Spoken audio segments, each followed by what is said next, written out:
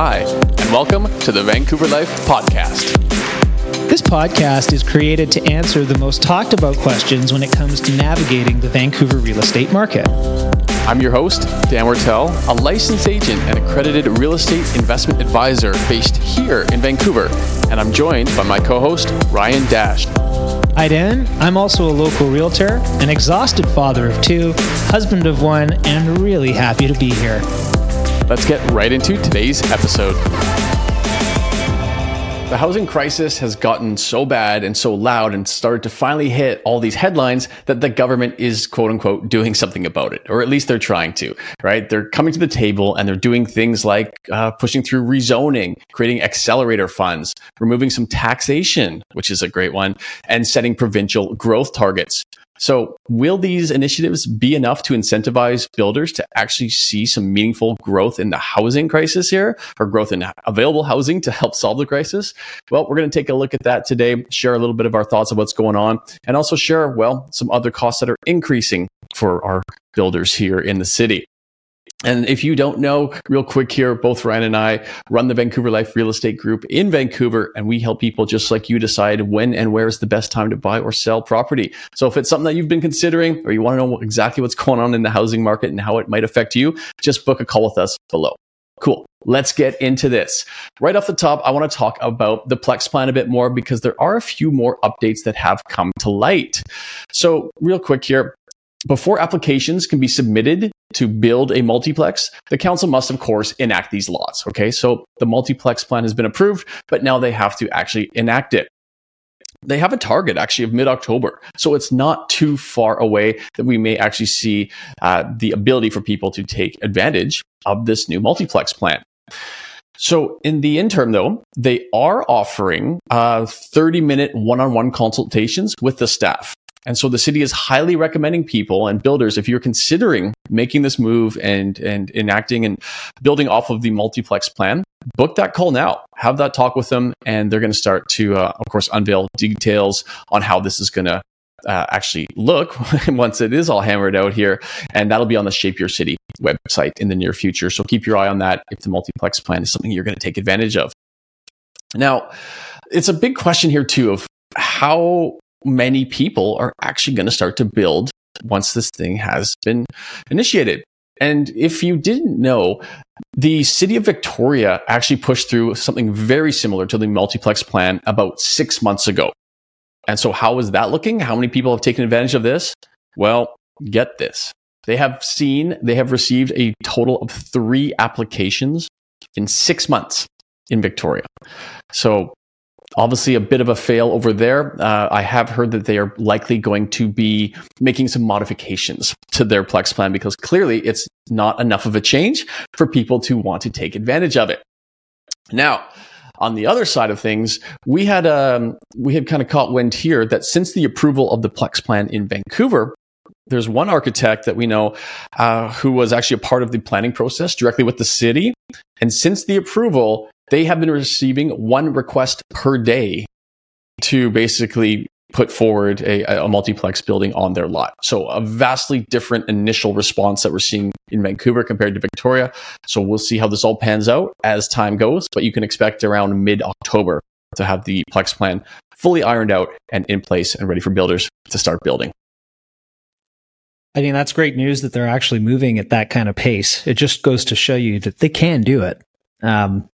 With that being said, too, though, there's some other news that we want to touch on here, and it's a bit loose in some ways, but the BC government orders 60,000 new homes built in 10 municipalities in the next 5 years.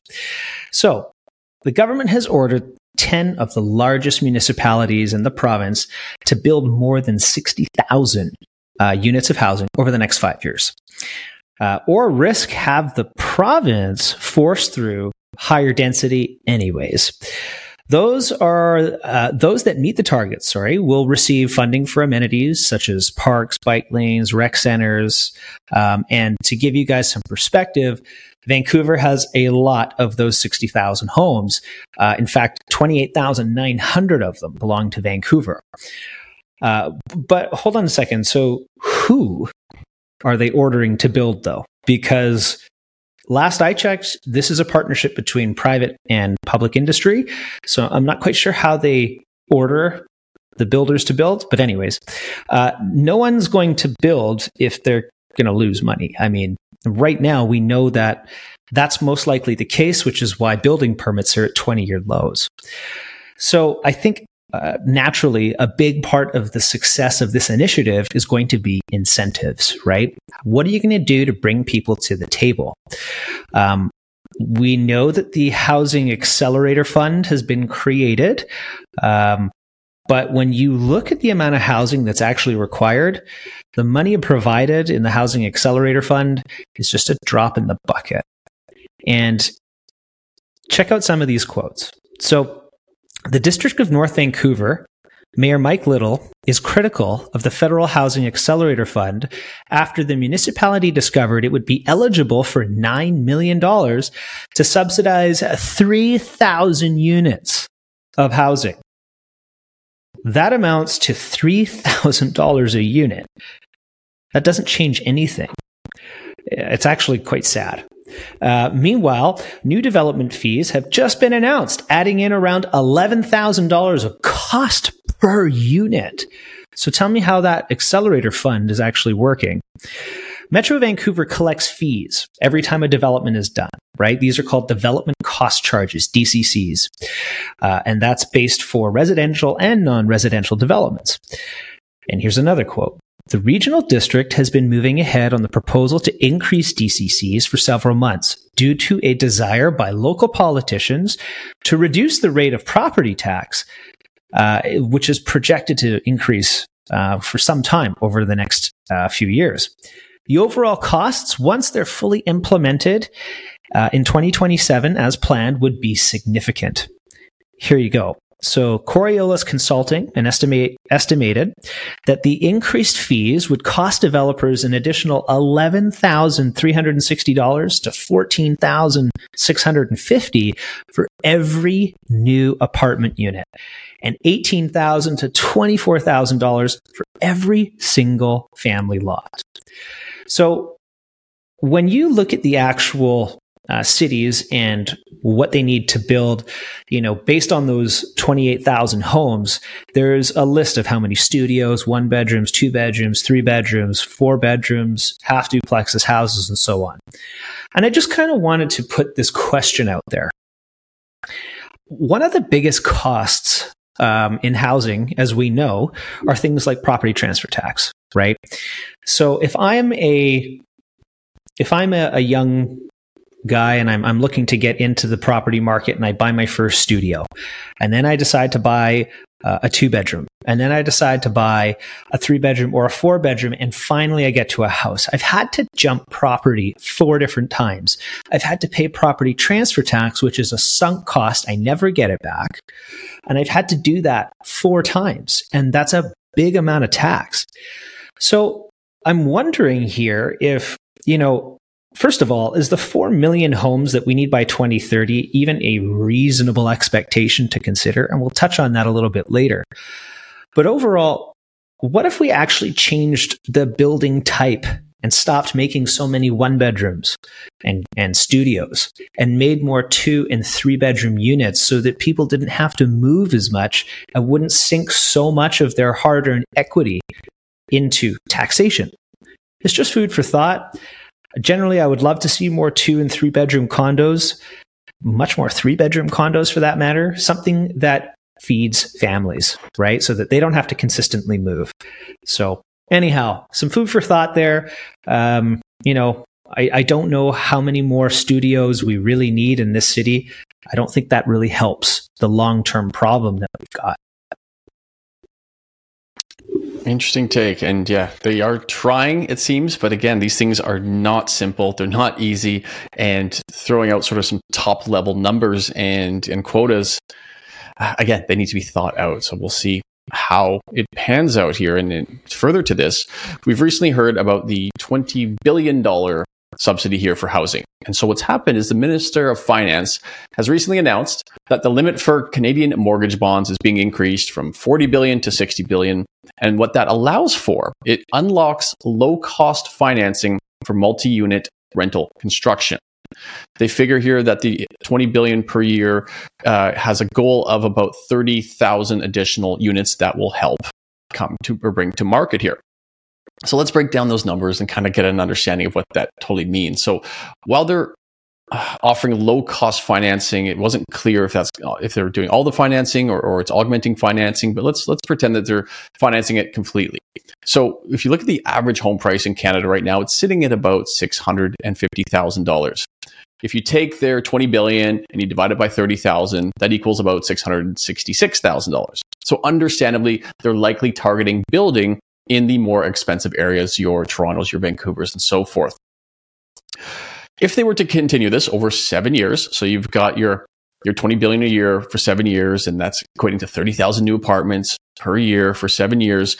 On the other end of that, you're going to have about 210,000 units. Great. Sounds like it's a number that helps. And if that's on top of what's already there, brilliant. But then, of course, let's quickly go back to the CMHC report that just mentioned a couple of weeks ago that in that same 7-8 year time frame, we're currently on track to be about 4 million homes short of what is needed for our targeted population growth. So if you take that 210,000 units that this $20 billion a year is going to provide, well, that totals a whopping 5% of the total 4 million homes that are needed. So while, again, they're doing things, they're pushing forward initiatives, that's great, but it always sort of comes across as almost a drop in the bucket or too little too late, if you will, because 5% is not where we need to be. We need to be coming up with initiatives that are going to reach or exceed 100% of the shortfall. But ultimately, again, the path has changed or the ship route has changed, if you will, and we are starting to see builder incentives kind of pile up or add up, right? We've got access to things like this low interest rate construction loans. GST has been removed on the construction costs for purpose-built rental units. We've got now no costs to rezone properties in Vancouver, thanks to the multiplex plan, if that's the rezoning you're going for.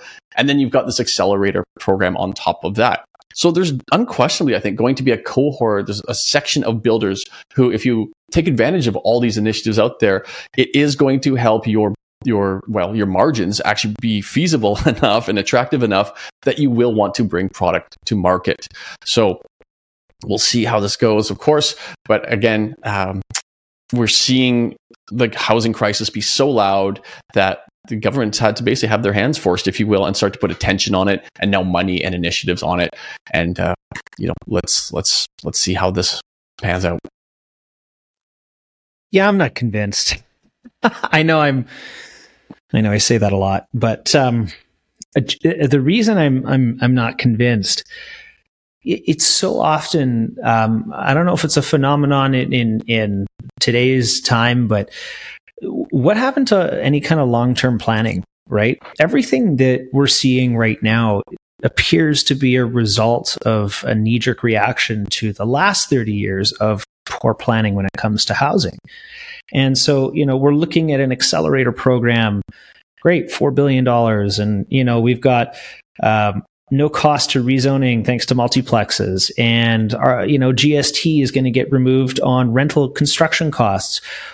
Is it enough? I mean, what about mom and pop who want to put a rental unit in their basement? Do they get the same GST removed? Are we really going far enough when we say this is a crisis? And here's, some things to consider, right? So CMHC's plan that came out and said, hey, listen, we need 4 million homes in 6 years to restore affordability. Is that even a feasible timeline to build 4 million homes? What would those homes look like? Like, are we going to cut corners so that we can actually put a volume of homes on the ground? Do we want to do that? Because we'll incur a whole ton of cost when these things don't perform over their lifespan, right? Who's going to build them? Do we have enough people to build these things? So is it really a reasonable thing to say, hey, we need 4 million homes in 6 years? I don't think so. I think this is another 20-year plan to restore affordability. It's going to be way longer. And I don't know if any politician really has what it takes to bring this up and talk about it. We haven't seen an initiative large enough here that can really change the game, that's really going to move the marketplace. We need a short-term plan to deal with the crisis that we've got, and we need a long-term plan that fits with that as well.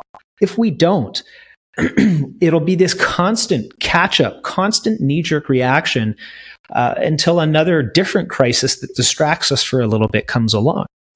So, some ideas here. We've got rent controls in place, and I know this is a hot topic, but I think we've proven in the last 8 years that rent control doesn't work. We're at all-time high rents right now. Rents have never been higher. Rent control doesn't control rents. It controls the supply of rental units that comes to market. So if you control rent, you fix your supply of rental units, because what developer is going to take on building rental units that is capped at 2 or 3 or 4% per year and won't perform next to the rate of inflation or what the market would bear?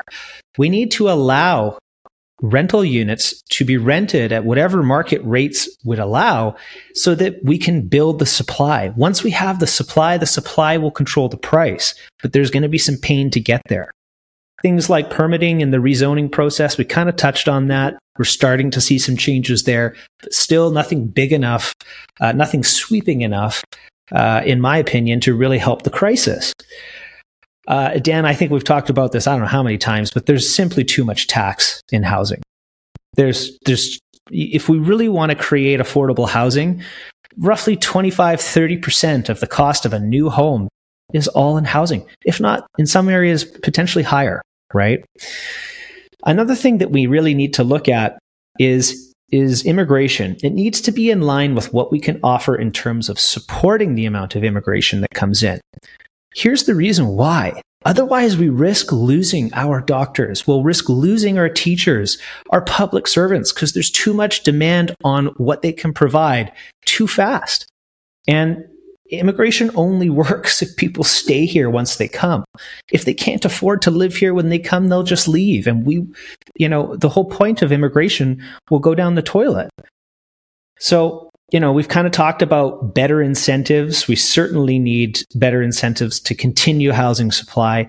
And, I think if you're going to make an effort to provide housing stock, whether you're a developer builder or you're a homeowner and you're putting a rental suite in, you should get a tax break and an incentive to do so relative to the size of your contribution, right? Just as an idea. This is going to be a bit of a contentious one, but we also need to look at removing things like a foreign buyer's tax. Maybe replace it with a cap in terms of how much money you can invest. We need foreign investment to build the housing stock that Canadians need to live in. I mean, what's more important? People having affordable housing, or, are we going to take the moral high ground that a few developers are walking away with too much money? If you look at some of the major economies around the world, and I mean the economies that are up and coming, places like Poland, for example, where they are looking at massive amounts of foreign investment that is increasing their economy and increasing their standard of living. We need to look at different models. Ours is not working the way it should. And I think also we need to look at how technology could really help us. I know we touched on a podcast this year where, Kelowna, for example, is introducing AI into the permitting process. Any kind of repetitive task, any kind of task that requires a process that can be driven through technology should be driven through technology to release human capital so that they can go to the higher levels of planning and strategy. That's where we'll get the best use out of people. Effectively, we need a plan that is bipartisan, that's not conservative, that's not liberal, that's not NDP, that's none of that. It's got to suit and solve the problems that Canadians are facing today. And I feel, don't have that. Maybe that's a long diatribe, but I think it needs to be said. Well, there you go. Sean Fraser, someone is after your job here. Ryan Dash has just officially announced his campaign and the platform he's running on. But the reality is, too, those are all great comments. And it's true. It really does help illustrate how complex the matter is and how many different elements pull on our housing in multiple directions. And also kind of shows how much certain areas have just been let to run free and run way too far out in one direction, and it's hard to pull those back. You know, like you said, essentially taxation is one of them. And like we touched on our last week's podcast, the more government interjects themselves, the more expensive things get. That's just been 100%. The reality, and it's a global phenomenon here. And like we said, how much of the government simply stepping away would solve a lot of this? You know, it's again another path that could be explored, but you get the idea. Yeah, we live in a free market capitalist society, and yet it's really not.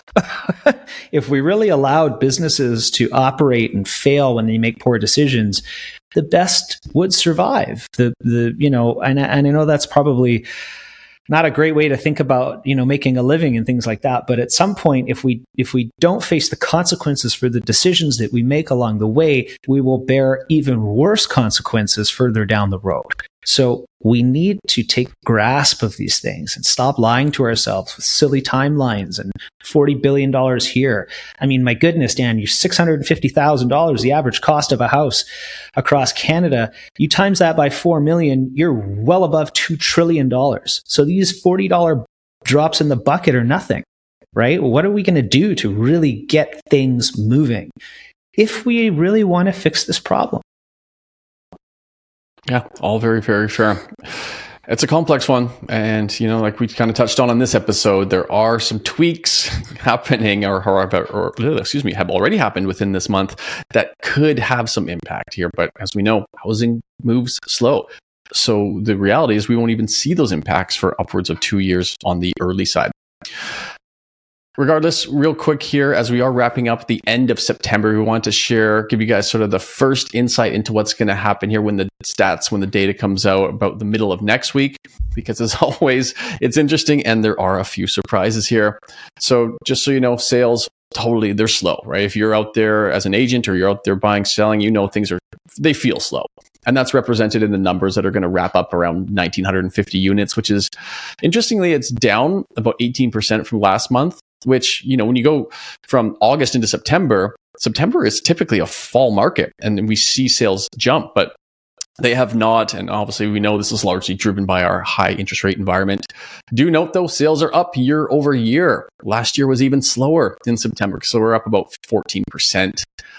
Luckily, we did see a pretty big jump in our new listings. That's probably something that if you're on like a Realtors Collaboration Center and you're getting new listings sent to you every day, week, whatever have you, you're probably like, oh, wow, there's actually some more inventory this month than it's felt like in some time. Well, your feeling is absolutely warranted. We saw almost 5,000 new listings, which is like a 25% increase month over month. And that is resulting in higher inventory.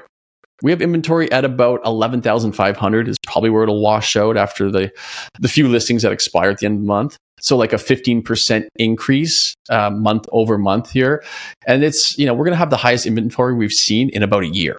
So it's something. It's still below, I think, our 10-year averages here, but it is trending upwards. So if you happen to be in the market, you're likely going to start to see that you have more options. And here's the shocker. Both average and median prices went up this month. They went up. I did not predict this whatsoever. We saw the average price will end up about $14,000 and median prices are up $50,000 this month. Now, median did take a big dive last month, so it's not like it's a crazy above where it was 2 months ago kind of thing. We're lower than we were 2 months ago, but it bounced up off of a lower average. And because of the low sales, but the high inventory now, we're going to see a pretty steep drop in our sales to active listings ratio, meaning we're going to sit around 16%, pushing the overall market into a balanced market, which is the first time we have seen that dating back to January. So lots of shifts in the marketplace, lots of changes here. We'll obviously give you a deep dive on this once the official data is out next week. But for now, thanks as always for tuning in and have a great week. That wraps up this edition of the Vancouver Life Podcast. For more information on this podcast and to access a ton of free downloads, investment opportunities, current market info, and homes for sale, you can find it all at www.thevancouverlife.com. Thanks, and we look forward to bringing you more podcasts about Vancouver real estate.